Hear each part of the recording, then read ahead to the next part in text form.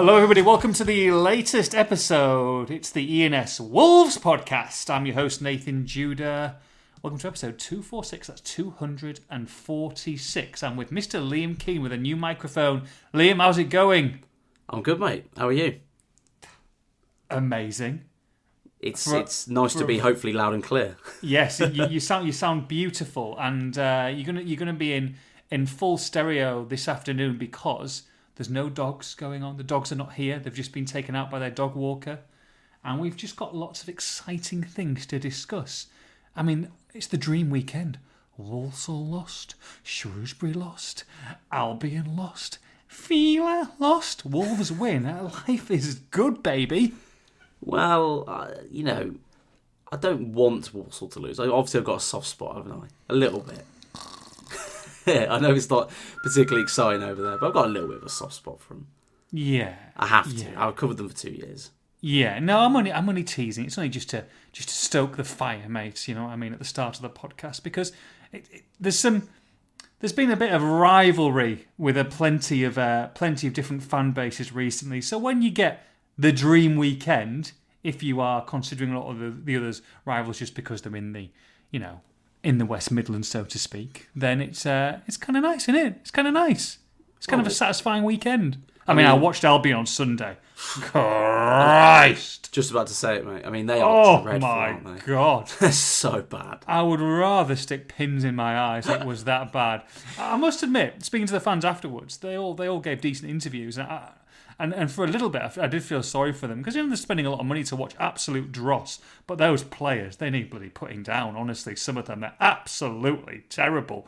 And to even think that they had a chance going to the Premier League, I mean, that would be the worst squad in Premier League history. You even have 3 or 4 players to that. Absolutely awful. They're an embarrassment to the shirt. They really are. But I guess most fans don't really care. Yeah, no end of joy.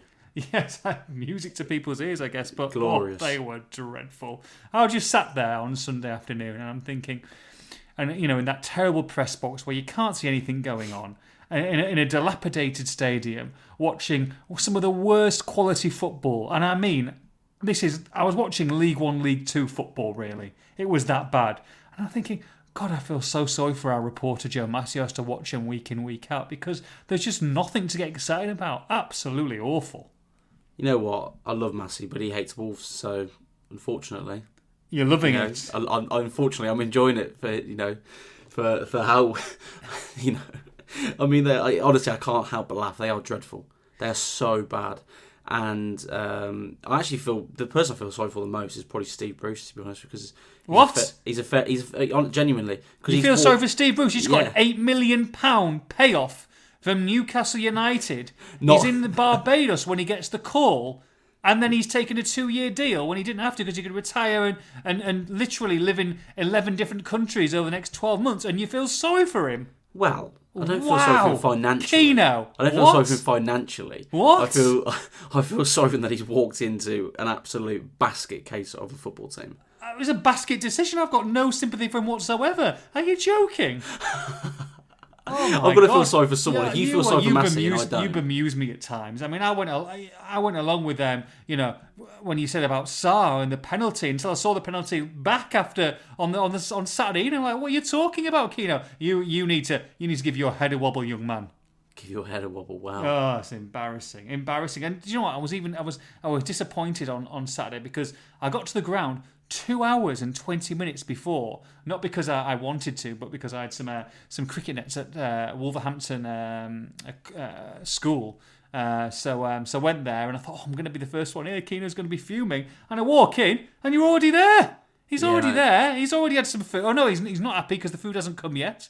You had only 2 helpings this week, Keno, and you were furious with the portion you got. No. They were only the first portion. The second portion was much better. I think it's because they knew I was going to go back, so the first one they gave me was a little bit.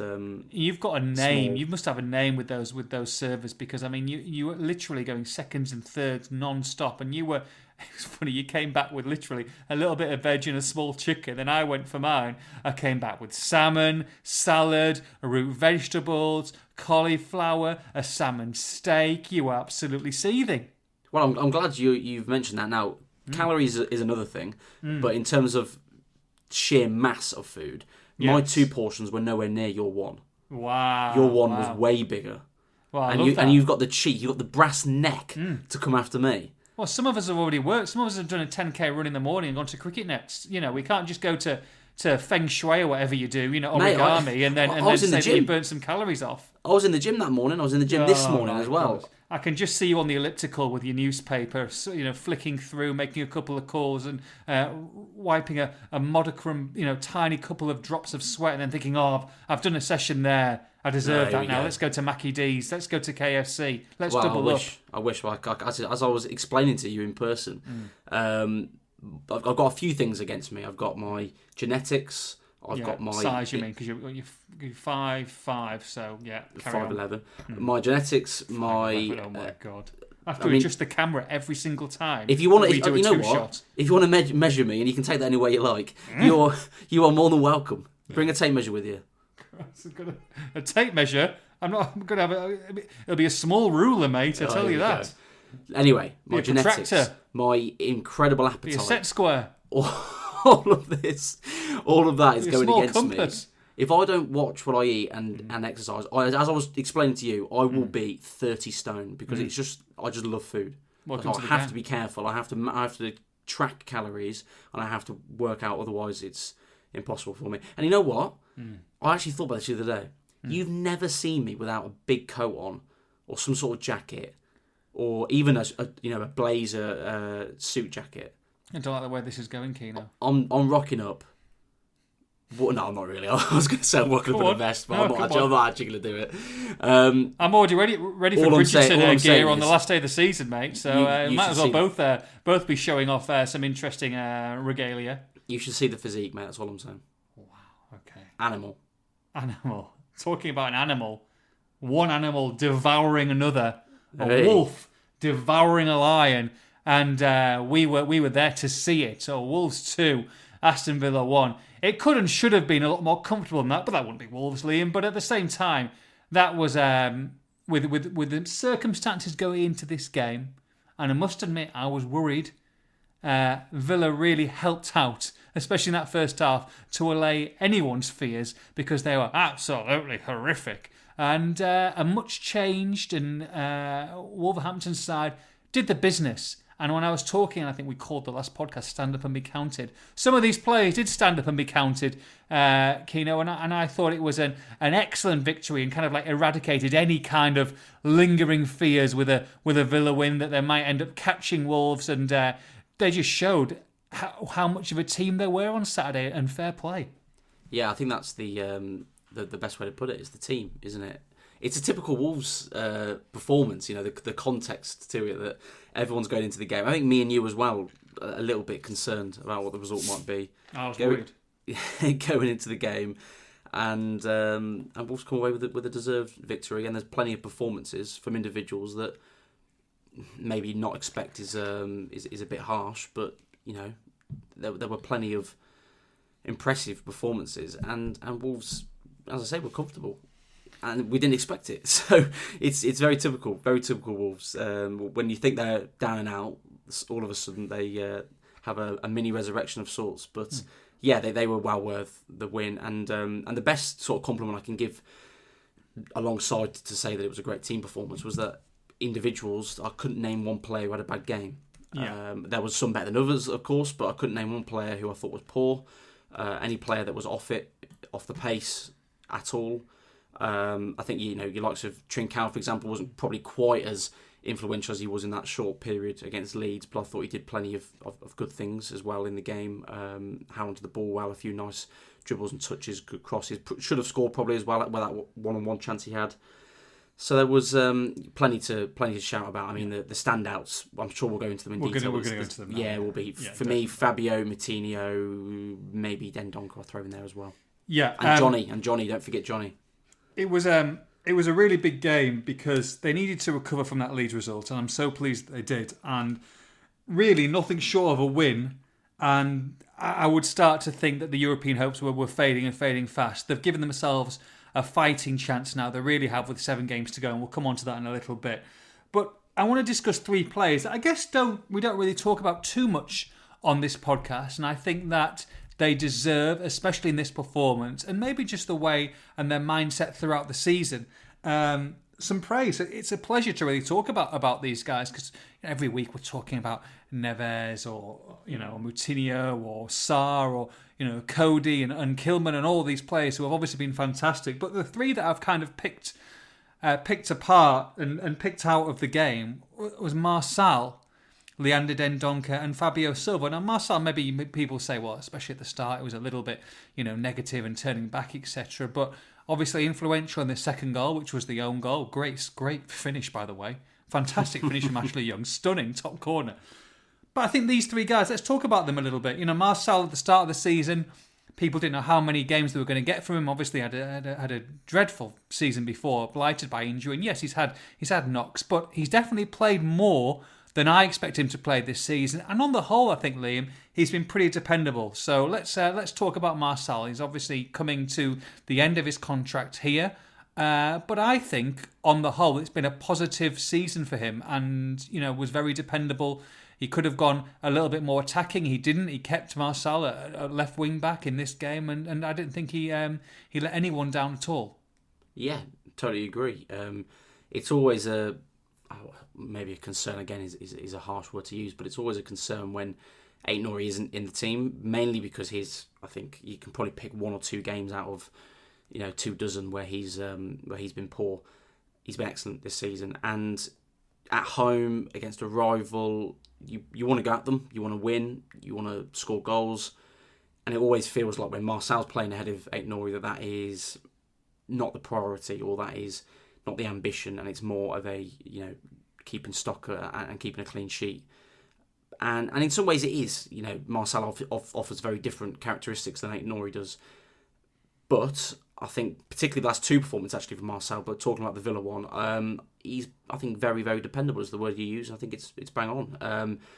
Defensively, solid, linked up nicely with Kilman. The communication was there. I think occasionally Saïss and Marçal have been sort of stepping on each other's toes in games where Wolves have been slightly poor and a bit hasty. And I think they communicated well between the two of them. He got forward at times as well. It's not his forte, certainly, but it was a great cross, a superb cross for the own goal.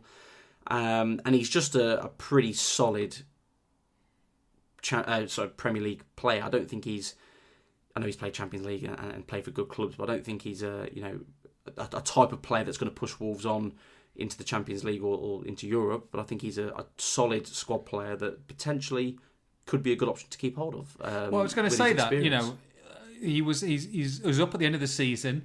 I guess if I was a betting man, Keno, and you know that I'm not, okay, maybe from time to time, I would say that Marçal probably wouldn't be at the club next year. But, there's 7 games left and he's going to have an important part to play. And maybe he could be that utility player where, look, he's not going to be starting week in, week out for Wolves. But, with 5 substitutes next season, he could be a useful bench option who can play in a couple of different positions and be that kind of swing from left wing back to centre, left hand side of a centre if they go for 3, if they go for 4, if they go for 5.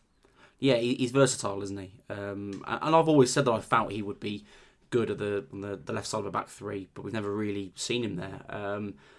And it comes down really to the tactics and strategy for individual games, which is something Bruno talks about a lot, actually, which I don't know whether fans have picked up, because it's not the most exciting stuff, so it doesn't always get put out there by myself or the fellow journalists, but he speaks about it a lot, about the decisions with each position and who he's going to pick, particularly in the forward areas and at wing back, and probably midfield as well, to be fair, the strategy for how they're going to play against the opposition.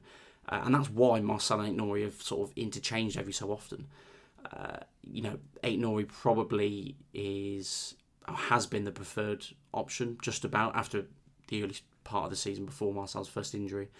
But I think that, for this season, I think they've been two very different but very good options. And And a fair play to Marcel, because he had a very good start, I thought, to the season, dipped off a bit, had his injury, and has had sort of peaks and troughs throughout the season. But I think he's at a peak again now. I think he's playing very well. And it wouldn't surprise me if he does keep his place. But then equally, and this isn't the most insightful analysis, but equally it wouldn't surprise me if he doesn't play the next game, because it's the way Bruno's operating. And if he feels that Aït-Nouri is the best option tactically, then he'll go with him. So it's a toss of the coin really at the moment.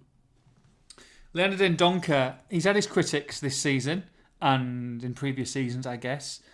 But with Ruben Neves injured, there needed to be someone, like we say, who really took the bull by the horns. And I thought he had one of his best games in a Wolves shirt, to be honest, Liam. Not just this season, but seasons gone by. And he really needed to do that against a top class midfield, and that was where the threat was for Villa, and I thought they curtailed it very well defensively, and also pushed on was a threat going forward. This is the kind of box-to-box midfielder that Wolves have been, that's within Leander Dendoncker, but hasn't shown it enough, and he needs to show it more often. But there is a player there, and it's about getting the best of him, and I think that will give him the world of confidence going into the last 7 games. Yeah, I think the main criticism from me, and I've said this all season really, is that Leander is capable of a performance like that in games like that. I think from the top of my head it was Spurs away. He scored, of course, in that game as well, and he was wonderful that day. Ironically, leading up to that game, he'd come in for quite a lot of criticism online as well. So he was excellent that day. And the biggest criticism really is that those performances are few and far between with him. They've been too inconsistent. But we know it's in his locker. You look at the clip that Wolves tweeted out today, and I remember watching this in real time and thinking the same thing. The clip they put out today, when he sort of bit of a spin, drives forward with the ball, sort of drives through 3 midfielders, Villa midfielders, and just gets Wolves up the pitch really. He's capable of doing that.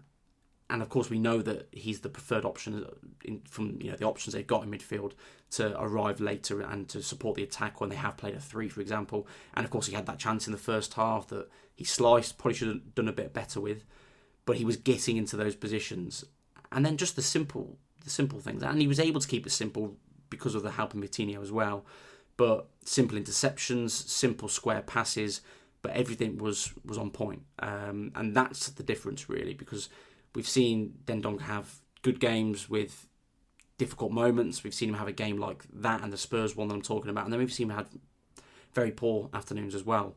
So it's good to see that he showed that on an important stage at the perfect time when Wolves are missing Ruben Neves, of course. He just needs to do it consistently now. And I do think he's got it in him. I think he's, 26, I think, off the top of my head. So there's no reason why there isn't still growth there for him. And I think, the penny has to drop eventually. Perhaps this will be the catalyst for it. But, I think, again, he's a player that, for my money, I would keep hold of for Wolves. I think I've said this all along, I think they need a midfield signing anyway. But I think, he's versatile. He has played centre-back in the past, once or twice this season as well, actually. He can do that forward-thinking midfield role. And I thought, he was excellent. He deserves the props. I don't want it to sound too much like a criticism. I think it's just a realistic analysis, but he deserves credit for his performance. I thought he was excellent. It's funny, Leander Dendoncker really, since he was signed, so it's been a funny career, hasn't it? Because, like you say, he has showed moments of absolute brilliance and some fantastic games, and probably should score more often. I mean, he gets himself into some decent positions, and it doesn't quite happen for him. So, it is that kind of box-to-box midfielder that Wolves are looking for. And I've kind of discussed a couple of times that he's West Ham's version, who is Keno. West Ham's version of Leander Dendoncker, who is? I'm putting you on the spot here. Well, I don't think Souček. I was going to say Thomas Souček, but I don't think Souček's a lot better going forward. Yeah, a lot better going forward. Although he's had a quieter period this season of going forward. He had a golden summer last year, but at the same time, that's the kind of ability I think Leander Dendoncker possesses. Now, it really has been from the very start, because if you remember, they signed him, I think, for about 12 million quid, if memory serves me correct. And we're all expecting this player to come in. And do you remember Nuno didn't start him for a long, long time because he came back and they said he was overweight and unfit, and they were kind of disappointed with the way that he turned up to Wolves, and it took him a while to get back and get into the swing of things and get his place into the side. So he's never really had a constant at Wolves, has he? And I wonder if maybe that's why he's suffered, and maybe that's why we haven't seen the best of him, because he hasn't really had. And look, that's not anybody else's fault, I guess, apart from Leander's. A real good run in the side where he's playing every single week, as in he's playing. He's one of the guys on the team sheet. You know, like let's say Leicester's Tielemans is playing every week. You know, he's one of your first names on the team sheet. He's never really had that at Wolves, has he? Can he do that? Can he break through? Does it depend on the formation that Wolves play? And if he does, can you see him maybe signing a new contract and being an option for Wolves in the next 3 to 4 to 5 years? Yeah, I think you remember this season as well. The early parts of the season, it was exactly the same. He didn't, aside from the cup games, he didn't really start or have a big role in Bruno's team for probably a good couple of months, if my memory serves me right. So that's probably the biggest problem for him. You're right, is that he's up against Moutinho and Neves, and even in big games this season where Wolves have played the two, straight away I think of Man United away. That, of course, that 1-0 win. Neves and Moutinho start that game. He's always fluttered in and out of the side, Dendoncker, and unfortunately, I think it's that exact point. I think it comes down to formation, unless, of course, there's an injury, which is the case at the moment. That if Wolves are going to play a 3 midfield, he comes in. If they don't, 90% of the time, Moutinho and Neves are going to start. For the rest of this season, of course, he's going to start, I'd imagine, all of the next few games, unless Kundal is surprisingly thrown in a midfield too. But and he'll get that chance to shine, and I can see him staying, for a good couple of years yet. But I'm not sure he's ever going to be the first name on the team sheet. I just think his style, the way Wolves want to play and the way they have played this season, I think he suits a utility man, a man that they can depend on to come in when they need him. But I don't think he's going to be someone they're going to rely on regularly. And that's just my opinion. I'd like to be proved wrong, because I think, as you say, if he can show regularly what he did against Villa on Saturday, there's no reason why he can't be an important player for Wolves. But I think it's always going to be the nearly man, is what it feels like. Mm. And last but definitely not least, a man of the match performance, really, I think, and deserved a goal, and thought he was going to score a goal in that first half when he absolutely rinsed England international Tyrone Mings. Fabio Silva. We all talked about Raul and his 2-game suspension, and Fabio. We were hoping that Fabio was going to get the nod, but until we saw that team sheet come out, we weren't sure where he could have gone with Hwang. He didn't in the end. He went with Fabio, and I'm so glad he did. You need someone to lead the line, and we've seen Fabio in and out of the side, of course, and we've seen the good and we've seen the bad Fabio. This was the good Fabio. He was up for it from ball one, I think, and I thought he produced an excellent performance, and he got a standing ovation coming off the pitch, and that's exactly what I think this kid needs. And it's been a difficult start to his career, and there's so many reasons why. I think that there is a player there. I really do. I don't think any player, sometimes you can say, are going to ever earn, whatever they're worth, the amount of transfer fees paid, and it's difficult. I think you're always going to have that on his back, regardless of wherever he goes and however well he does in whatever league. But just take him as a young kid who's trying to learn his trade, who's playing top-class Premier League football. I thought he did a fantastic job on Saturday and has absolutely assured himself of a place against Newcastle. And to be honest, Liam, with the way Raul has been playing, let's be honest, beyond that, he could finish the season as the main striker in this club. He could. I don't think he will. I'm just saying. I think it's a fair point. I think, I was very concerned that he wasn't going to start against Villa. I think I said that on here, didn't I? And I'm hoping the lessons have been learnt about playing. I think on the podcast last week I said Trincao, Hwang, Podence against Palace. It was actually Neto rather than Trincao when I realised my mistake afterwards. But playing that front three, Podence as a false nine against Palace, and did not work at all. There was no outlet at all, no focal point. I felt that Fabio needed to play. I tweeted that he deserved the opportunity, and I'm so pleased that he didn't make me look silly by Saturday night, because, as you say, excellent. The best way to describe how he dealt with Konsa and Mings, particularly Mings, and also, I suppose, the problems he caused them, was he just bullied them. Which, for a player of his age at 19, he's quite a slight in frame, isn't he? Although I do think he's filling out. He looks bigger and stronger than he did when he last season, but he is still quite a slight kid. I mean, as Bruno said in the post-match press conference, he said he's got the same body as me, and I didn't expect him to be winning so many duels, but he did. He won headers. He had the ball up well. He linked up nicely with those around him. Played one beautiful pass for Trincao when he was through on goal. He should have done better and scored with it. Of course, he had the through one-on-one himself when he just barged easily Mings off the ball, who, by the way, had another stinker. Barged him off the ball, runs through on goal. The criticism there is that he needs to open his body up onto his left foot, where the majority of the goal is, and the angle is from where Martinez's body position is. But he goes with his right foot and kicks it pretty much straight at the keeper. So aside from that, aside from the fact he should have scored, and that's what he needed. I think it would do him the world of good for his confidence, having the standing ovation, having I forget the exact situation, but he won a corner basically through his sheer hard work in the second half, closing people down, and the South Bank was singing his name. Little things like that, as a 19-year-old kid, is going to be huge for him. So, of course, goals are what strikers are judged on, and he needs to improve. Of course he does. I think he did fairly well last season, considering he was thrown into it with Rao's injury, but he needs goals. That's the biggest criticism. But it's baby steps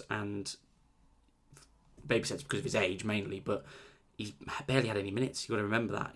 He's as Bruno said afterwards, again, he's the victim of these 30 games, in that I've had to do so many different substitutions elsewhere, sort of enforced changes, that he's not got Fabio on as much as he wanted to. But he got a deserved start, a very good performance, and he has to start against Newcastle. And I hope he finds that goal that he needs, because it will it'll just be another boost for him. And I'm glad to see him doing well, because I thought, even when he was struggling and friends were criticising him, I always felt there was something there with him.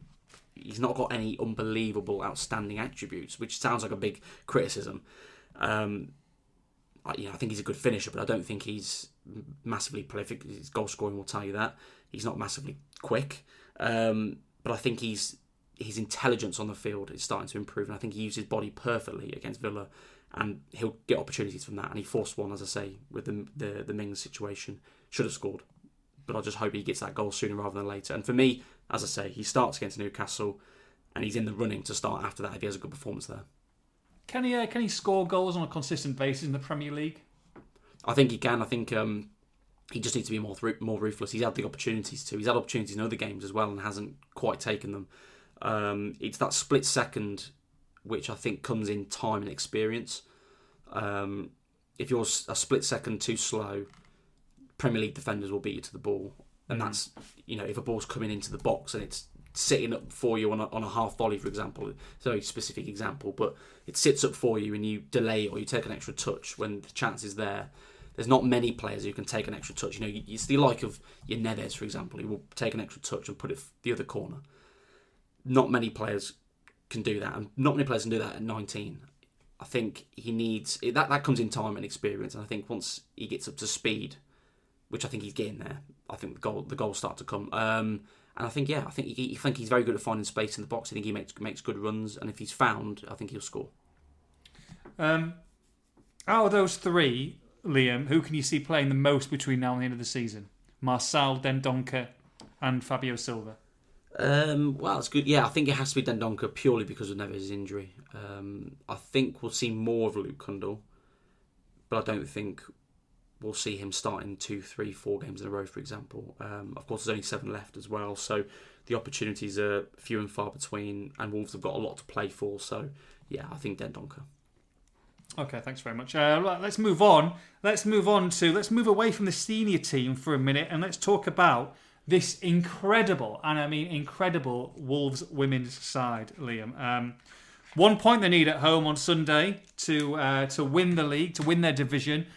Just tell us a little bit about the circumstances, what's going on next week as well, and why winning the league does not necessarily get them up into the next division, the Championship, the second tier of women's football. Yes, Dan McNamara over at Wolves Women is doing a brilliant job, and he has done for a couple of years now. They've been excellent. They've slowly built this team up into a team that is capable of putting a season together like they have done this year. They've lost one game all season out of 20. They're top of the table by 6 points, and they played 2 games less than second place Derby County. And that shows you why with 4 games to go. Domination. I know, exactly. And that one loss actually came to, I believe it was Burnley. It was only a few weeks ago. They lost 3-0 to Burnley. Burnley was 6th, so essentially it was a freak result, really. I mean, they've absolutely ran rings around the teams around them in the league. So. And let's be honest, Keenan, with the way things have gone in previous seasons, with with COVID and stuff like that, they should be playing in the Championship now. So this is really playing catch up, isn't it? And it's frustrating for everybody concerned. But finally, they're getting the results and we're having a normal season or normal-ish season. And look, they've been magnificent, that division. They are head and shoulders. Yeah, exactly, and deserved winners. I think we can call them that already. I know Dan won't want to. He'll want to focus on the game coming up. But he's like Nuno doesn't look at the table. No, he's not. But they need one. They need 1 point from 4 games left, and on Sunday at home at Castlecroft they're playing Sheffield Women, who are second bottom in the division. Wolves beat them 5-0 earlier in the season. The odds of them not getting at least a point is pretty slim. So, on Sunday, we should be calling Wolves Women champions, but, and this is, for my money, very unfair. Unfortunately, that doesn't put them straight away up into the Championship. The way it works in the Women's National League, Wolves are in the Northern Premier Division, and they're going to win the Premier Division. And they then have to play the winner of the Southern Premier Division in a playoff, a one-legged, one-off game, for an opportunity to move up to the Championship. And of course, the Championship then is just one promotion away from the Women's Super League, which is the top division, of course, in England. So, for my money, I know we were going to talk about this. It's very unfair, isn't it? That seems bizarre. And this is not just for Wolves. It's for the teams in the Southern League as well. Whoever wins that league, both teams really should be going up, and 2 should be coming down from the Championship. I don't really understand why that isn't the case, but Wolves have they've got some challenges ahead of them. What are your thoughts on that? Because it just feels like it's almost counterproductive to, I suppose, the sporting integrity of promotion and relegation if it's so difficult to go up and so difficult to come down. Yeah, it's difficult, isn't it? I mean, look, I guess whenever you separate something into the north and the south, then it's difficult because, if you relegate 2 teams from the division above, but let's say they're both in the north or both in the south, then what do you do? But there's got to be a better way of balancing that. There's got to be a better way of, and a fairer way of sorting that out. And, I always think one going down when you've got the amount of teams, in the north and south that are desperate to obviously playing and some of them playing full time and going and trying to make a better fist of things. I think you've got to have a bit more of an incentive than just one place between two of your divisions and only one going down. There's got to be more accountability there. There's got to be more of a threat from the top 2 divisions to be able to go down, a bit more to play for, and I think you'll get a bit more excitement there. If there's only one going down, I'm not saying it's just Women's League. I mean, look at the National League North and South. Only one goes down from there as well. So it's not just in the Women's League, but at the same time, especially when Wolves have dominated all season, to go into a one-off game at a neutral venue where anything could happen just seems to me like it's too much of a lottery. At least have a home and away, aspect of it. To have a 90-minute game seems disappointing. Of course, if it's a cup game, then make it happen. But when it's a Liga, when the stakes are so high and you've worked so hard this season, over 8-9 months, to come down to 90-minute game when you've won it by that amount and that clear amount, they could win it by 10 or 12 points, Liam. Easily. Scored easily the most goals, and then you're down to one-off game. Let's hope that they get through it. But that game, that playoff game, Keno, let's hope that they get some great support. Do we know when that may be and who, of course, they may play? Yeah, so as it stands, it's the season ends on the 1st of May. The 11th of May, they've also got the Birmingham County Cup final against West Brom, which will be at the Bankses. That's the Wednesday, the 11th. So it'll be after that, of course, as well. So we're talking, it's going to be in May. I don't know the date yet. I'd imagine late May. And it'll be at a neutral venue again. We don't know where that's going to be. I suspect it may depend on who wins the Southern League as well, because I don't know this for certain, but I suspect they'll incorporate the travel and things like that to make it as fair as possible. So, interestingly enough, the Southern Premier is actually a lot tighter than Wolves in the Northern. So currently top of the table, Ipswich on 54 points. Southampton is second on 53 points, but Ipswich have played 2 games more. So Southampton are a point off the top with 2 games in hand. And then even just below them, Oxford have played 1 game more than Southampton, but 1 game less than Ipswich. And they're 50 points. So they're only 4 off Ipswich and 3 off Southampton. So realistically, there's 3 teams there. With the amount of fixtures that are left, there's 3 teams there in Ipswich, Southampton and Oxford. That could all potentially go up. I think looking at it, it looks like it's in Southampton's hands, and they're probably the most likely to do it. But any of those 3 could do it as it stands, and yeah, it'll be a big event for Wolves. But of course, they've got another one coming up soon. So as I say, the Sunday game, they need a point to win the league. They've then still got games to play this season. They've actually moved a home game against Bridge House Town, which was meant to be late April. They've moved that to next Wednesday, the 13th of April, and that's going to be at Molineux now, which will be an excellent occasion for the women, and should, provided Sunday goes well, should be an event to welcome the champions, and hopefully a lot of fans there to cheer them on. I'm going to be, I think you're going to be with me as well, aren't you, on that for that one? We're going to I shall be with you, Keno. Yeah, looking forward to it. Looking forward to giving them a great reception. Hopefully, like you say, as champions. If somehow something goes wrong on Sunday, then there'll be plenty, even more to play for at the game. But exactly. Hopefully they will have a great reception. I'm sure they will do. And if anyone, the tickets are available. I think, Keno, you tweeted out as well the other day some story. Go to the Wolves site, get some tickets for the day, and welcome them in, because they've done an unbelievable job. They certainly have. It's good to see them being rewarded. They're doing. Yeah, they've been excellent. Just hope that it doesn't come back to bite them with this one-off game. As I say, for me, I don't like how it works in the system, but hopefully Wolves get what they deserve, and they can have a good end to the season, and then a big move up. And I've actually, just to finish on that as well, it's speaking recently to Scott Sellers in that interview I did. I did a piece with him as well on the Wolves women team, and they're currently working on what they have to do, the boxes they have to tick for Wolves women becoming a championship side, provided of course they make it. They have to change venue. It have to be a sort of a bigger ground, has to meet certain requirements. They've got sort of hierarchical positions they've got to fill in terms of people that sort of run and work with the women's team. They've got budgets to work on, things like that. So there's plenty to work on, provided they get up and they're putting those in place as we speak. And Scott made it very clear that the women's team is a big part, and we're taking it very seriously. So yeah, best of luck to Dan and his side on Sunday. I'll be tweeting this on Sunday. I'm absolutely gutted that I've got family commitments that mean I can't make it for that game, but I'll be there at Molineux on the 13th, and hopefully there for a playoff final against the champions of the Southern League, whenever that may be in May. Hopefully I'll be down there for that as well. Yeah, I guess the dream and the overall dream and the long-standing dream is for the women to become fully professional, fully playing and playing in the Premier League and playing in the WSL. It's definitely doable. And look, I think if they get out of this division, Keno, and I've seen some championship action and stuff, and there's no reason why they can't go and if and when they do win that playoff game, go and have another push and really have a good go at that division above, because they will win plenty of games in there. And then all of a sudden we're talking about some real excitement if they're pushing for promotion to go into the Premier League.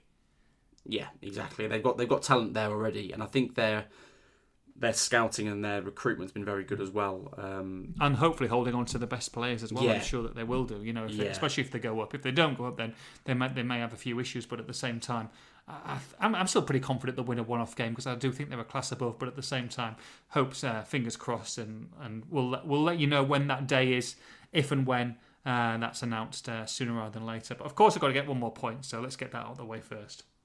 Too right. Best of luck to them on Sunday. I'll be watching from afar. Excited. Right. Good stuff. I put a Bruno Lage tweet out last night, actually, because I was just, after Arsenal got absolutely smashed by Crystal Palace, by the way.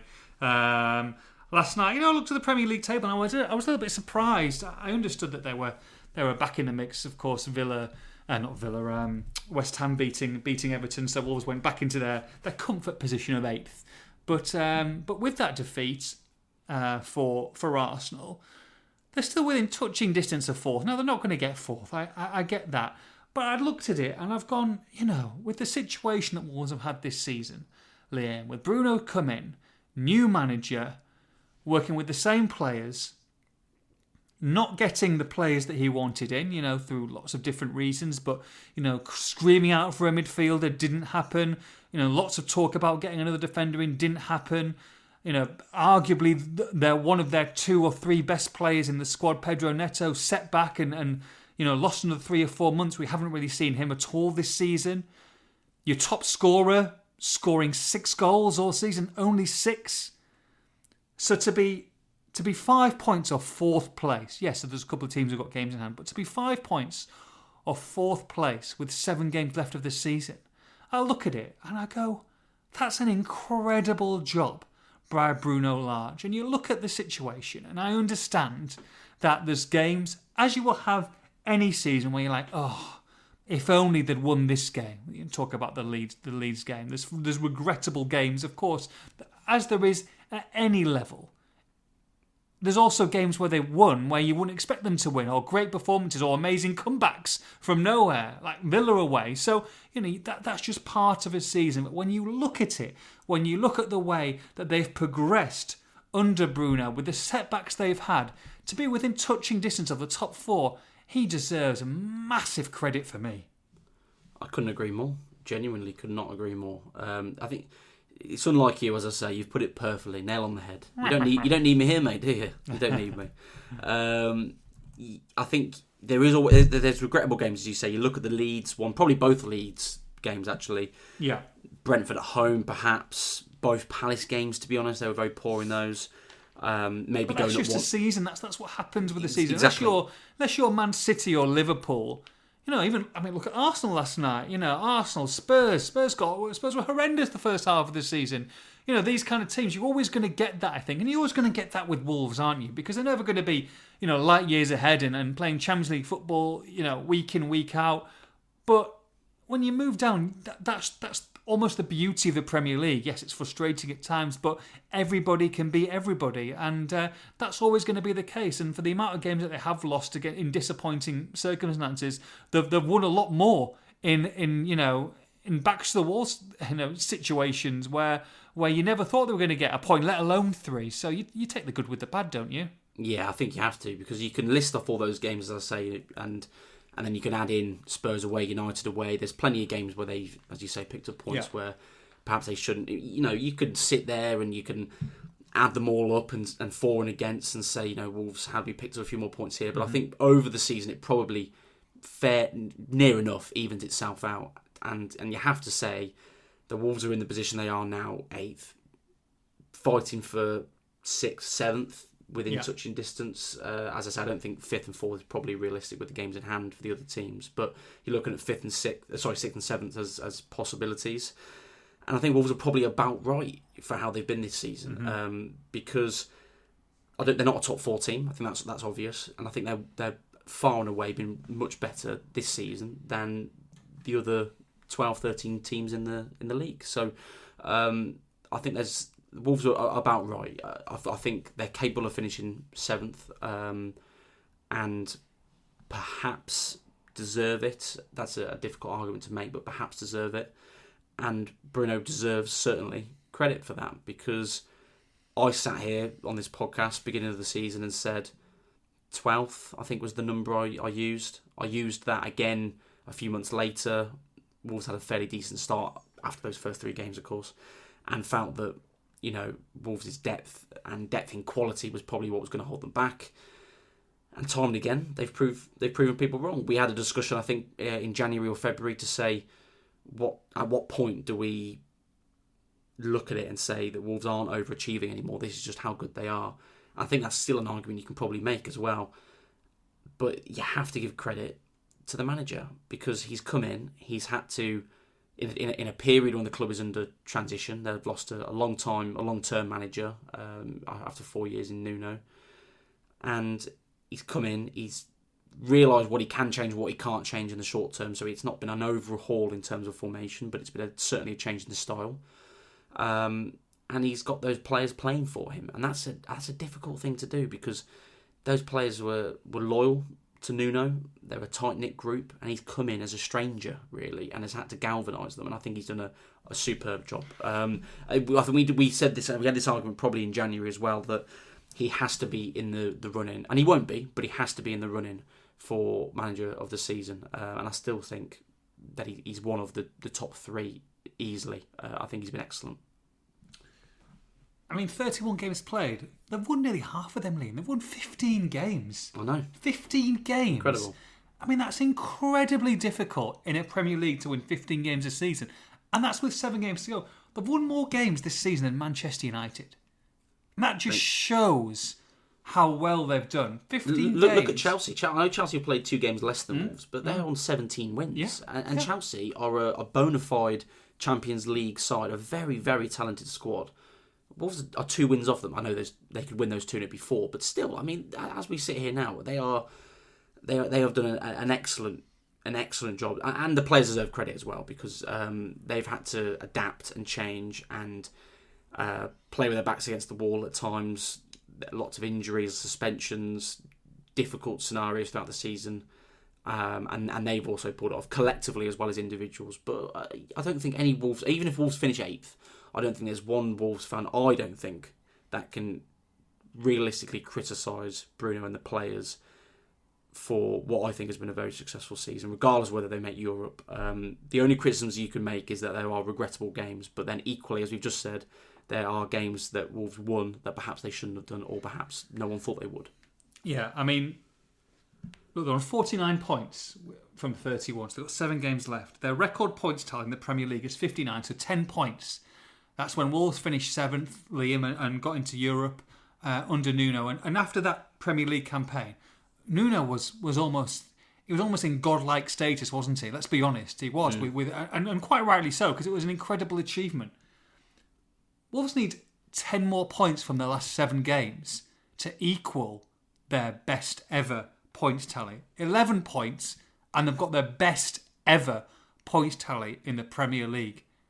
And yet, I feel like Bruno's not quite getting the credit he deserves from a lot of areas, under more constraints, perhaps, that he did, that Nuno was under. So why do you think that is? I think there's a lot of frustration over spending and transfer windows that fans levy to Bruno and probably the club as a whole, which I think that builds up a part of it. But you have to remember that, you know, the best analogy I can use, it's almost like a breakup when you lose Nuno, and then, you know, you're out dating again and Bruno walks in, and, you know, the fans are going to take a little bit of time. I think a lot of them have taken to him, but some of them I think are going to need time. And I think the best tonic to that is Wolves get Europe, and he takes them on a very good journey through Europe and has another good season next year. And I think there's no doubt in then amongst the whole fan base that he has to have credit for what he's done. But I do think the vast majority understand that he's done an excellent job in constraints, as you say, difficulties with injuries and suspensions, and yeah, I don't think there's anything other than praise I can give. I just hope now in these final 7 games, as you say, they need 11 points from 21. to have their best ever points total. I don't think anyone cares much about that in comparison to Europe, but again, it's a good point. If they can get that and get Europe and not, I'm going to say throw it away. Again, it might be a bit harsh, but I'm going to say throw it away. If they do that, it's a slightly disappointing aim because you feel like it's within reach. But equally, you have to look at it as a whole and say, it's been an excellent season. Yeah, I mean, as it stands, Liam, and if they keep it, let's say they even keep it close, it's going to go down to potential last game of the season. I had this conversation yesterday with my brother. I was speaking to him. I said, Jesus, there's two of you. Christ. I know. Oh, and believe it or not, I'm the better looking one. Oh wow! A lot of branches on the way down for you two. Crikey!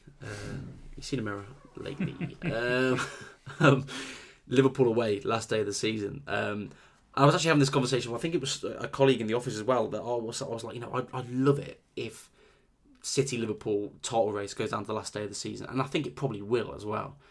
And I was like, I'd love it if it does. And then they reminded me, they were like, Wolves are away at Liverpool last day of the season. I thought, oh shit.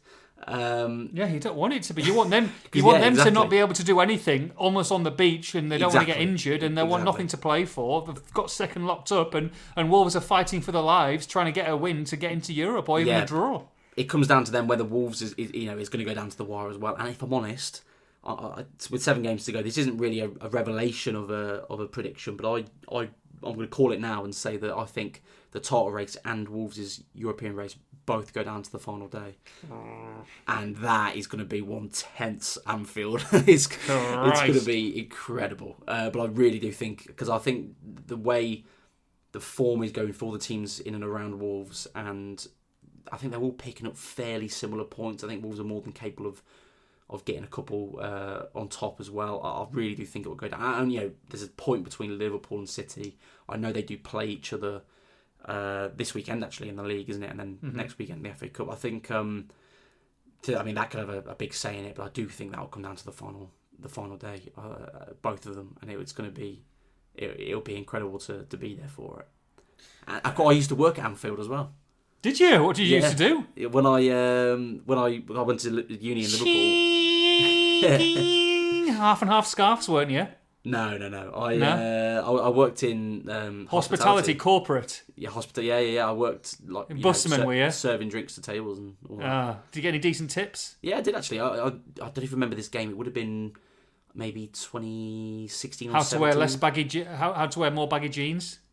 Those are the tips that you got there? Trousers, actually. Oh, right, okay. I think it was 2016 probably served me Keno a couple of times.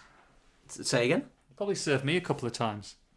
Oh, no. I always remember the dickhead guys. Hey! Less of that in this podcast. PG. I've sworn twice now. That's bad, isn't it?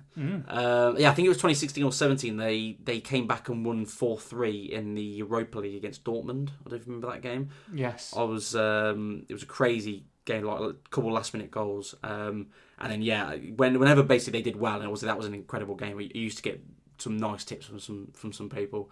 I actually got a ticket in the home end for Wolves' FA Cup win there, 2-1 under Paul Lambert, through a guy that I used to serve tables to. I served drinks to at his table. I used to serve his table every week, and he knew I was a Wolves fan, and he spoke to a season ticket holder that he knew and got me a ticket for that game because Wolves were obviously playing there. So what a guy! I know. Well, I had to pay for him as well, but he still sorted me out. Spurs told me to calm down when I jumped up in the press box because I had Wolves to win that game. I had 2-0 and 2-1, and I had a lot of money on it, and that was a very nice day. But I did get told to sit down in the Liverpool press box, which wasn't great. Give us a story. What's going on behind the scenes? Give me a little bit of goss. What happened between you and the servers? There must be something. There must be something that's gone on. Come on. No, to be honest, come on, Keno. Come on. Much. I mean, I used to see a lot of the players and things like that around. I bumped into like Sturridge, Lallana, Milner a couple of times, and I think I bumped into Klopp once. I think just sort of walking out, leaving work. Strangely, Peter Reid. I think one time I bumped into him oddly, Christ, but I can't believe we're mentioning those kind of players. Like that's a big thing. But that's what I'm saying. There wasn't really anything. There wasn't really anything big. Yeah, but come on, you've got to tell me. Probably you've had a dissatisfied customer who's complaining. He's loud. He's brash. Give me some drinks. Get some drinks across here now. Come on, what do you do? I'll be honest with you, mate. I'll be honest with you. A little bit you. of spit in there, a little bit of... No, I wouldn't do that. No, if someone was rude to me, glass on, in the pants for a little bit of a swill before you got there. I'll change your glass, sir. Take it into the bathroom. I've got no problems with the little swill if someone's playing up. A little bit of limeade at the bottom of that glass. I'll be honest, mate. Everyone was always good. I mean, most of them weren't obviously Scousers. Most of them had travelled up from London, but it was. No, I actually had a good time, mate. It was all right there, to be fair. I was just thinking it would be quite... It's almost fate, isn't it? I think, as I say, I think those two are going to go down to the final day at Anfield. It'll be me back in my old stomping ground. Maybe I'll come on and score the winner that sends Wolves to Europe. Who knows? It's going to be fate, mate. I can tell. Anyway, back on Bruno Lage and the amazing job that he's done. If they did do that, and it won't be Liam Keane scoring the goal, I guarantee you that, at Anfield. If he does do that, I mean, a lot of people are saying, just imagine how well he'd done this season if he'd been backed. Now, we've discussed it a lot this season about finances, and you've spoken to Scott, and look, there's no FFP now. Wolves are out of FFP. But is it going to change much next season, regardless of if they do get into Europe or not? Or is it just going to be this constant line of being self-sufficient? It's not what it used to be. The times have changed, etc., etc. It may change again, but for the short term, we've got to speculate to accumulate, yada yada, and he's not going to get big money, players in unless he gets players out. Yeah, it's they'll be in a slightly better position certainly, and of course if they do well and finish well. And there are funds available. They were willing to spend 25 million on Botman, and obviously that didn't go through. They were willing to bring Sanchez in.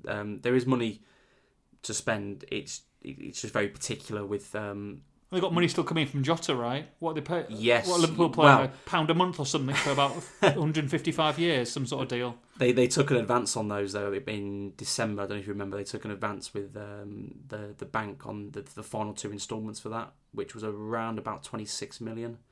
So they've already had that money already, and when the money from Jota does come in, it then goes back to the bank. It gets paid. Where did the money go then? Where's the Jota money go? Does it go on Semedo and Fabio Silva and paying those instalments off? And that it potentially yes, but it comes in as a cash flow. And they did the same with some Doherty money. I think it was January as well for his move to Spurs. It's all about cash flow because from A to B, beginning and end of the season, football clubs don't have that much income. It's mainly it all comes at one time. You get season tickets beginning of the season. You get shirt sales, things like that. Most of that comes at the beginning of the season, and then throughout a season there actually isn't much money coming in. So just to manage the business for a cash flow perspective, a lot. It's standard across the Premier League. All pretty much every club will do it. They'll get an advance on money that is due from transfer funds coming in. So yeah, I mean that money, you can't really say what it'll be used for. I mean, in terms of cash flow, that'll be wages, that's playing and non-playing staff, that'll be general maintenance, running the business and the club, or they may use that further down the line for transfers. It may come into that. It all just sort of it's all in the same pot basically. That is worked around running the club. So yeah, you can't really. I looked into this at the time in January or December, when the Jota money came in. You can't say it's because obviously the timing of that is interesting before January's transfer window. But having spoken to people and looked into sort of the reasons why businesses and clubs do that, you can't, unless you can find evidence for it, you can't link it to say they're using this for transfers or look, they're building a transfer war chest, for example, because it's just cash flow. If I'm honest, it's actually just very boring business jargon. is the only real reason for that. But there is money to spend. They will have funds available. As I say, they're not going to spend 150, 200 million. If they sell a Neves for 70, 80, they'll have more. But there is money there as well to bring players in. But it's just the right player, the right financial deal as well. And if it's not right, it won't be done. Okay, thanks, Keno. Questions next, but first of all, a word from our sponsors, Adoption at Heart. Adoption at Heart provides adoption services for the City of Wolverhampton Council, Walsall Council, Dudley Metropolitan Borough Council and Sandwell Children's Trust, and is encouraging those who are considering adoption to come forward and take the next step. The Black Country Agency is appealing for adopters who can give our children lots of individual time, understanding and ongoing support, and are looking to recruit adopters from within a diverse section of the community, irrespective of gender, sexual orientation, disability, race or faith. To start your adoption journey or to find out more, why not book on the next virtual information event. Visit adoptionatheart.org.uk to see the next available dates. And to book your place, call 01902 553818. Right, let's get on to some questiones. Let's do it. Chris, there's quite a few people asking this. There's been some talk this week about, I think David Ornstein of The Athletic broke that Wolves are looking to potentially replace Ruben Neves and João Moutinho, two guys who we know. We discussed a lot with Ruben Neves, got a couple of years to run his contract. João Moutinho, his contract runs out at the end of the season. So, could Neves and Moutinho be replaced with two names, Palhinha and Nunes? A little bit about these players and whether these guys would fit into the setup or Bruno Lage's plans. Liam Keane. I know it's a loaded question. Yeah, it's all very ifs, buts, and maybes at the moment. Very much so. Which doesn't sound very exciting because in terms of the players Wolves do own currently, they're obviously talking to Moutinho and understand that they would like to keep hold of him. They are in talks with Ruben Neves, as I revealed a couple of weeks ago, and with the pieces on the website today that they aren't giving up hope on keeping hold of him. It's not cut and dry that he'll leave. It's equally not cut and dry that he'll stay, of course, but they are hoping and working on signing him to a new deal. So, of course, as I say, if buts and maybes, if they do, it don't stay rather. So, it's going to be an ongoing saga, and I wouldn't suspect anything will be tied up quickly either. I've been saying all along with both those players that it will run and run, and we're probably looking at certainly end of the season earliest before we hear anything, I would imagine. And then in terms of those other two players, in terms of their age, 23 and 26, that is Palhinha and Nunes, João Palhinha and Matheus Nunes for those wondering, both at Sporting in Portugal. 23 and 26, both Portuguese, both Portugal internationals, two midfielders obviously. Both Mendes clients? That's a great question. And I should be able to tell you right now, Nunes, no, from the looks of it. And I don't know about Palhinha because it's not telling me here. I wish I had prepared for that question. I don't know. I don't know. It was some Jathan, not for Nathan. It's some Jathan. Yeah. Trying to get you off track. But in terms of the profile of them, they certainly fit a Wolves player, don't they? Or Wolves target. So there's no surprise there that the reports are that Wolves are looking at the two of them. I know Palhinha in particular has been linked with a lot of clubs, and he was linked with Spurs last summer, if my memory serves me right. Yeah, he was. Yeah. So it's as I say, it's all very ifs, buts, and maybes at the moment. But two players that you could imagine fit the system and fit not only the football side of things, but also the business and the profile of players that Wolves would like to bring in as well. And then looking at in terms of what they're like as a player, Palhinha, I have actually seen him a couple of times, and I forget which game it was, but I remember watching him for Portugal in one game and being very impressed. He is more of a defensive-minded player, but he's very athletic, very strong on the ball. So I liked what I saw with him. He's played 12 times for the national team now, so and his debut was actually only in March last year, so only just over a year ago that he made his debut. So he's been a pretty constant fixture for them really over the last year. And then looking at Nunes, who, if I'm honest with you, I'd heard of him, but I didn't know a fat lot about him, to be honest. His debut was in October last year, so only recently. That's for Portugal, that is, and he's had 5 appearances. And I understand from in the last couple of days looking at a bit of him online that he's more sort of attack minded as a midfielder. So in terms of, if you were to say hypothetically that they came in to replace Neves and Moutinho, then one, it's a massive task to do that, and it's a big burden to put on two players. But equally, in terms of style, they do seem to fit that mould. So it very well could be people putting 2 and 2 together getting 5, or it could be realistic, but it certainly seems likely that that Wolves would be certainly monitoring them. Okay, Howling Wolf has kind of discussed about Fabio, wants to know about Fabio and Raul and whether he could see Fabio longer term if he does well. We kind of discussed that one, I guess, already. Richard Fletcher, who used to work for the Express and Star digital team, if you remember Richard. I do. Wolves fan as well. He says, has VAR ruined football? Because of its black and white nature, it's enforced absurd rules like delayed offside flags, stupid handballs, minimal offsides and confusion with coming togethers. In my opinion, it hasn't improved the game at all and only ruins the spectacle for fans. Do you agree, Keno? You might know the answer to this, but I think Richard lives somewhere my way as well, doesn't he? I bumped into him. I believe so. Yeah, I'm 100% certain. I bumped into him once in a Tesco in Warwick. I think it was near the beginning of the pandemic. Actually, I don't think I said this. I don't think I said to him at the time. I know this is not his question, so apologies, Richard. I will be quick. I actually bumped into, as I say, in Tesco, and I just finished a half marathon. Ah. I've only ever done 2, and they were both over lockdown, just with friends, not like an actual king size event. or regular? I don't know the difference. You don't know the difference between a king size Snickers and a regular marathon? No, before your time. Oh, that is a terrible joke. That joke. That is absolutely horrific. I'll be here all week. And I made the mistake of finishing the run at literally where my car was parked. Okay. Collapsing, getting in my car. When you said you made the mistake of finishing your run where your car was parked, isn't there a start and a finish that everybody has to go by? You can't change your distance. No. If you listen to what I just said about 30 seconds ago, Mr. Judah, I know you're getting old, but I just said it was with some friends and not an organised event. Okay, so potentially it was a half marathon. It's probably about a 10k, but you're calling it half. No, carry on, yeah. Well, no, it was 21k. Okay.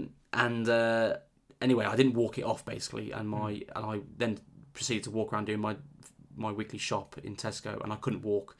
I was leaning on the trolley walking round. Oh no! And I bumped into him, and I played it off and didn't tell him. But he was stood there talking to me, and I wanted to speak to him because he always got on with Richard. He was a nice bloke, but I was like, I'm in absolute agony right now. I need to go, and I just sort of made some sort of excuse and went. And you patted him off, mate. Don't give it that. You give it the big time, mate. You've had a couple of compliments now. You're Wolves supporter. You haven't got time for a lot of people. I was Walsall back then, mate. This was Walsall days. I've seen you, Keno. You've gone from this young, cute, admirable little lad, and you become a monster overnight. Now you're Wolves supporter. You're walking around. You're giving it the big I am. You're trying to make out like you're some sort of karate kid.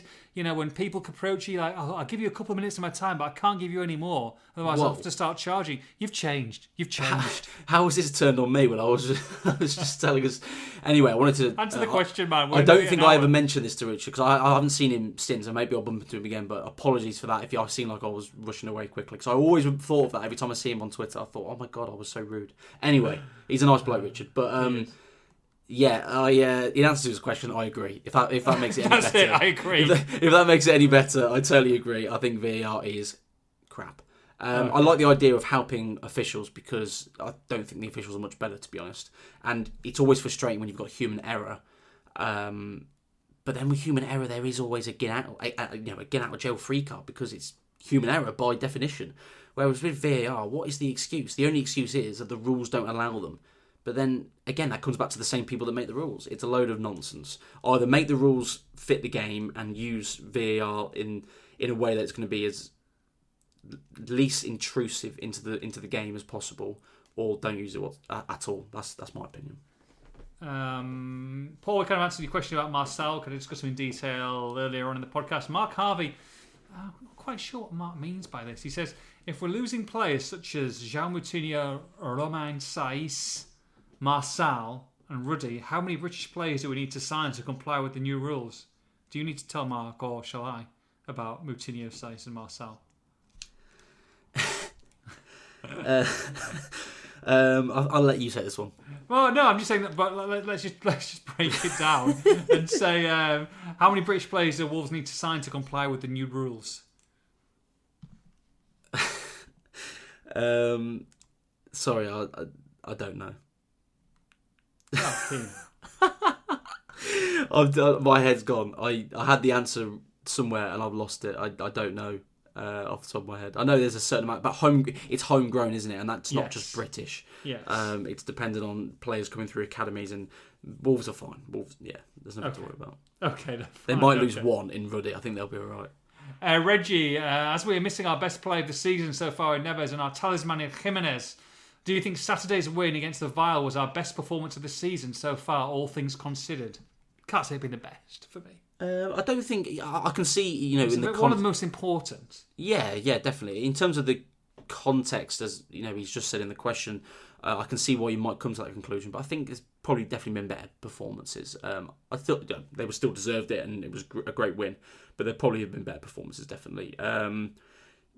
Just to give one point that sort of backs him up a little bit, is that the importance of bouncing back from leads, but also having the same situation where you go 2-0 up and you've given a goal away and you've held on. I know it was slightly different in terms of the timings, but I think that mentally that'd be important for the squad. It's a sort of something they've overcome. Okay. Next one. Jay says, Johnny and Semedo are our two best fullbacks, so there's the thought that switching Johnny back to the left to play both, but with Johnny looking so good and scoring from the right, should we just continue with him there and let Reinhard, Nori, Marçal and Semedo fight it for the left? Yeah, I think that probably will be the case for at least the immediate future. Nah, Semedo's not fighting for the left, is he? He's always going to be right, Semedo. No. I mean that Johnny will stay on the right, I think. Right, yeah. I think he scored 2 in 2 games. I think he's played very well, actually, in the last 4 that he started the last 4. I think he's played very well in pretty much all of them. Yeah, I don't see him actually losing his place, at least for at least the next game, perhaps the next 2, 3, 4 of the last 7. If you're asking me I think there was another question on there, so I can kill 2 birds with one stone. I think if you're asking me what my starting 2 fullbacks would be, and I think I've said it on here before, it would be Johnny on the left, Semedo on the right. Okay. Yeah, interesting. Right, next question. Sorry, I'm having a nightmare here. I just lost it. Give me a question, Keno. All right. Good thing I've got it up as well. Thank you. So, Govinda Pawar asks, Villa have been overrated all season because they make noise for the media. Purslow and Gerrard love to go on TV and talk big. The opposite happens with us at Wolves. Do the club need to attract more media attention to change perceptions, or is flying under the radar preferable? So we'll switch roles. I will put this to you, Mr. Judah. Sorry, I wasn't listening, mate. Sorry, I was going through the questions. So Knew it. I knew it. I switched off when you're talking, mate. Sorry. I could tell. Oh my God, I put Frim under the bus. I mean, from my perspective, as both a Wolves journalist and as a Wolves fan, in both instances, I would say no. Do Wolves, the players, the club, the management, even most fans, do many of them really care what, as you say, the media, whether that's national or Match of the Day or whatever it is, does anyone really care what they say or how much they show Wolves? I don't. Do you like being written off though? Do you like it? No, I don't think it's that. It's written off. I think there is just I'm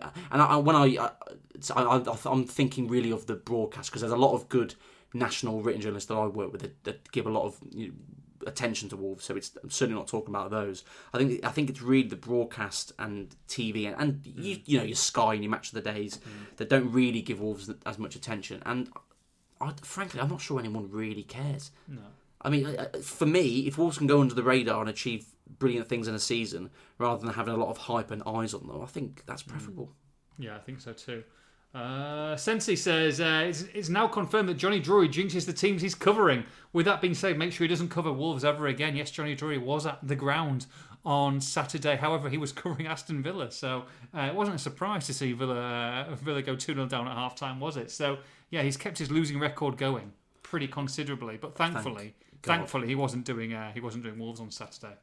I know. Well, we had that discussion, didn't we? You said if depending on who wins and who loses, how does it affect his record? But I think considering he was covering Villa on the day, it had to be whichever way Villa's result went for them. So I'm so pleased that he did not jinx Wolves again. I mean, his record is a shambles. Is it like a handful of wins in like 24 games? Or 4 in like 25 now, or 4 in 24. 25. Yeah.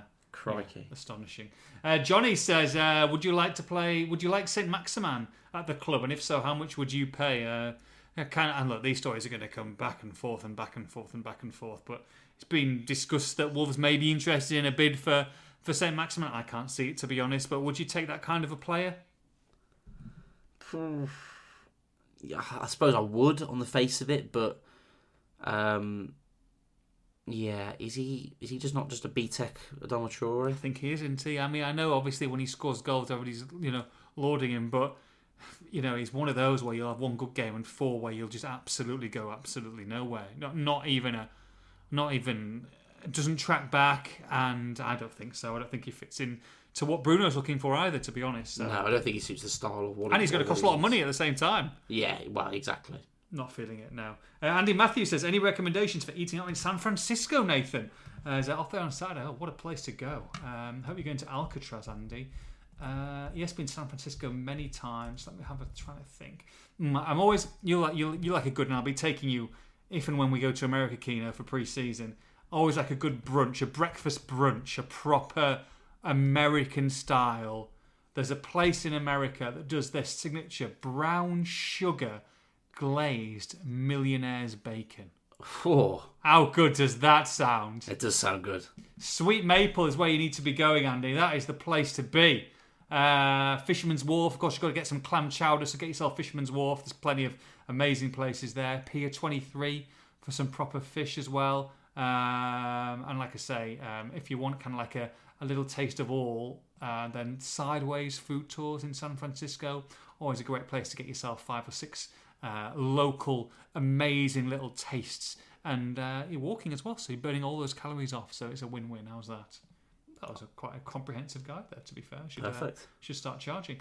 What else do we say? We kind of lots of questions about Paulinho and Nunes, so we've kind of discussed that. We've discussed the Wolves women. I think we're doing all right so far. Wolfpack with Semedo fully fit is our best setup. Johnny on the left, Semedo on the right. We've discussed that as well. Last one.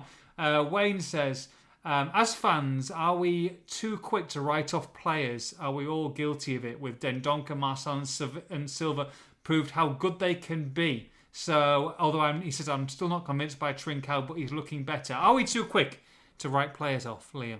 Yeah, I think for fans, it just comes down to one word, and that's just emotion. I think fans care so much, and if one player has one bad game, or a string of bad games, or a string of average performances, it's like modern football. You're not going to get. I think Wolves are very good for this, actually, to be honest. But I think in modern football, you're not going to get a team of 25 players that are going to give everything and die for the shirt. It's just not a reality in modern football.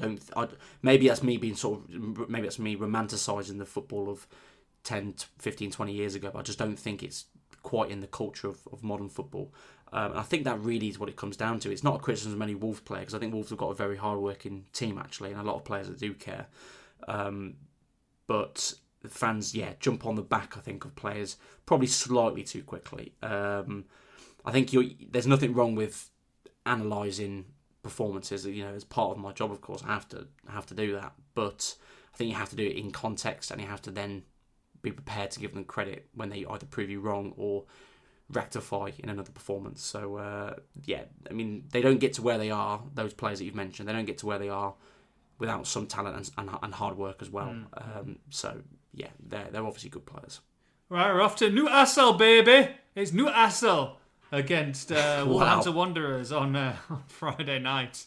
Good God. I mean, talk about the flipping games to reschedule. What a bugger. I mean, it's just pathetic, really, that they've got to travel on a Friday afternoon up to Newcastle. I mean, it's absolutely 100% impossible if you're working a 9-to-5 job that you're going to make the kickoff, and that it should never be like that. It should never be like that. You've got, especially on a Friday afternoon, that could be, if you set off at the wrong time to Newcastle, it could take you 4 hours to get up there easily. But anyway, it is what it is. And being Villa, this is another game where they will look. I mean, Newcastle just got absolutely pasted by Spurs 5-1 after going 1-0 up. So they've got a soft underbelly. Of course, this is still a lot of the same squad that were there that were struggling under your man Steve Bruce before he went. So it's definitely a game. And look, I think with Newcastle as well, there's a lot of pressure at the time. They've come in, Howe's got the results. They're safe now. They're safe. They're not going anywhere. So maybe there's that little bit of just taking their foot off the gas. There's a little bit of, well, let's look to next season. They could be on the beach. There could be a Newcastle side who could be on the beach very, very early. So if you get into them quickly, and if you start like you did against Aston Villa, that could be perfect for this side. It's a winnable game, Keno, and they need to win this, I think, to keep this, get into this 6th, 7th mix pretty quickly. And I think they can do it. What do you reckon? What do you make of it? Yeah, I think it's actually, I think it's a huge game. I really do. I think in some ways bigger than Villa, because it's the kind of game that if Wolves are going to achieve what they want to this season, that they win. And there's a lot of pressure. It's a lot of pressure. Looking at Newcastle and sort of what they pose as a threat or what they offer, they did pretty well in the first half against Spurs. I watched the game. Obviously took the lead. I thought they did. They did okay. They weren't anything special, but they created a few chances. Spurs weren't quite at it, and then second half they just completely fell apart, all over the place in defence. And you've seen how Wolves have been able to do that to teams this season. I know Villa aren't exactly prolific in defence, but they made them look like amateurs at times in that first half. Wolves are capable of stringing really accurate, quick, attacking phases of play together that potentially could cause them all sorts of trouble. You look at Dan Burn at the back, and Shah started as well, of course, scored that free kick on Sunday. You're not probably going to get much luck from set pieces, and to be honest, Wolves should do better at set pieces anyway with your likes of Bolly and Kilman, but that doesn't seem like the way to go. I think for me it's the fullbacks. I think Matt Targett is a decent player, but I don't think he's anything special. He's better than what they had, of course, before they brought him in, but nothing special. Manquillo, of course, is playing at the moment because Trippier's injured. I don't think he's special whatsoever. I know Manquillo came off, and off the top of my head, I'm not sure if that was an injury or not, but either way, I think what they can be got at fullback, certainly. Midfield, playing Joe Linton, Shelvey, Willock. I think that's soft defensively. I think that can certainly be got at. Chris Wood's caused problems for Wolves in the past. I'm sure you can remember last season. But I think he's scored 3 goals all season. But he's having a very poor season, isn't he? Maximan on the left, Ryan Fraser on the right. This more applies to St. Maximan than Fraser, but really both of them are players that can cause problems on their day, but don't turn up often enough. I'm not writing Newcastle off because I think Eddie Howe's done a very good job actually with the squad he's got, and he's put together a string of results that has not quite, but almost got them safe. I still think they've got a little bit of work to do. They're 15th on 31 points, Watford on 22. So they're 9 points clear, but I think that's probably going to be enough with a few points they'll pick up at the end of the season. But looking at their squad, a lot of it is still championship level.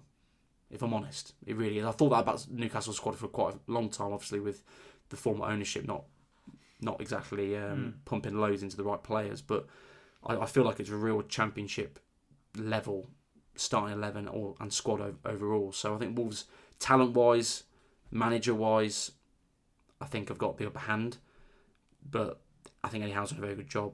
Going away there will not be easy. The atmosphere on a Friday night, so.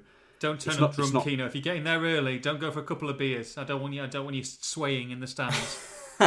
Well, I was thinking about that. I'm staying over. Maybe I'll go. I might go have one. Maybe a couple of looseners before the game. A couple of looseners before the game. If anyone wants to meet up and buy me a drink. Well, maybe our editors listen to this. We'll buy you a drink and also send you the P45 if you're drinking on the job. I wouldn't do that, Lightning round of questions for team news for Wolves. I'm going to ask you, Keno. Give me the lowdown. Bolly, Cody, and Kilman were the back three. Saiss was left out. Bruno said it was an easy decision actually because of the amount of game time that he'd played recently. Do you keep with that back three, or do you think Saiss comes back into the fold? If you're asking what I would do... No, I'm asking what Bruno will do. I say yes. I think Saiss comes back in. Do you? Yeah. Who for? I think Bolly drops to the bench. You think Bolly drops? Oh, mate. They'll be think spitting Kilman feathers, the moves back fans, to the if they see that. I hope that doesn't happen. I don't think it will. I think he's going to keep the same 3. But we'll see. I would keep the same 3, but I think Kilman moves back to the right. I think Sykes comes in. Okay. Johnny and Marcel start against Newcastle. Do Johnny and Marcel start if there's a fit Semedo and a fit Ryan Aït-Nouri? Johnny, yes. I think Aït-Nouri starts. Oh, okay. Wow, it's all going on this week. I'm going for it now. Okay. Aït-Nouri starts for Marcel. Okay. I'm assuming we're in agreement that Jose Sarr's playing. No. Big John. Yeah. Big John. Okay, midfield. 2 in Moutinho and Dendoncker, or does Luke Cundle come in and they play a 3? It's a 2. It's a 2. It's a 2, yeah. It's a 2. I think there's some temptation, particularly if Newcastle play 3 midfield, but I think they go 2. Okay, which leads me to the final question, which is, of course, the front 3 if they're playing a 2. Is it the same as before? Is it Francisco Trincao, Fabio Silva and Daniel Podence? Or does Hwang Hee-chan or another get a look in? It's Pedro Neto. I think it's the same. Same front 3? Yeah, I think Trincao, Podence are the side of Fabio. Yeah, I think I'll agree with you there with Hwang and Neto. And look, if one of those front 3 aren't playing particularly well, I think you might change it pretty quickly, actually, because those are 2 great options. And if one, look, they're all at the races to a certain extent, I think, on Saturday. If one of them has dipped, I would not be surprised if they are hooked pretty quickly in this game, because 2 good players on the bench with options there.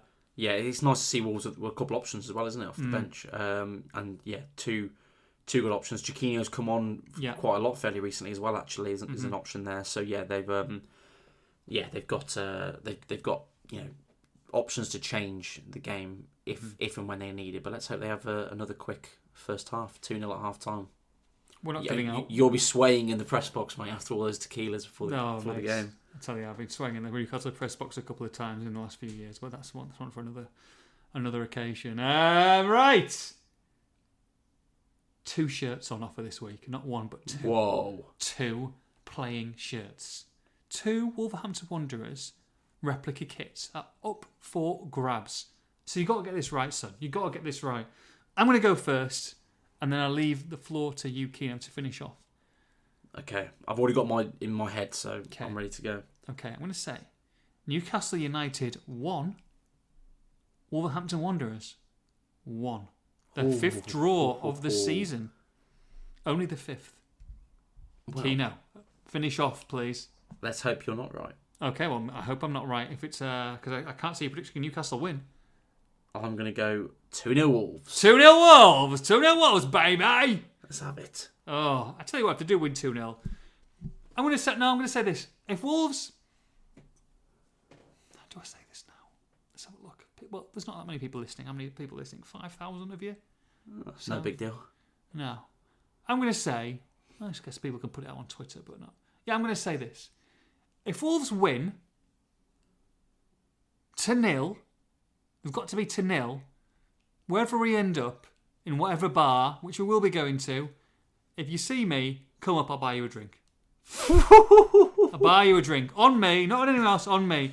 If there's Wolves fans, I'm in the bar, and Wolves have won 2-0, I will buy you a drink. I'll buy you a free drink. Come up to me. I don't know whether I'm on the dance floor, whether I'm at the bar, whether I'm in the toilet. Actually, don't come up to me in the toilet. This is all a bit weird. But anywhere else, come up to me. Give us a text. Say, Judah, podcast. We won 3-0 tonight. I will take you to the bar. I will take out of my wallet a £20 note. I shall give it to the barman. I shall get that person anything that he wants. There you go. You've heard it here first. How's that? Wow, you can't say fairer than that, can you? Can't say fairer than that. It won't get out. Wolves win and don't concede. Wolves win and don't concede. Very Keno. Could be a good night. It could be a good night. Could be a steady night for Judah bank account, but it could be a great night for Wolves. Does that also count for me if I spot you in a bar? Because I know obviously I won't be invited when you and Spears go out for a drink. So does that count if I... Keno, you're always invited. You just need to contribute more to the conversation. Don't be shy. Oh, there's no need for that. I will buy you 3 drinks. How's that? If they win 2-0. Blimey. 3 drinks. Splashing the cash, mate. 3 drinks. We haven't got into breakfast yet. See how lucky you are. Right, okay, from me, from Keno. Have a great weekend. We'll see you all at Newcastle on Friday night. Well, I say that. Just take a couple of oxygen masks for those stairs. Have a great weekend. Take care. Bye-bye.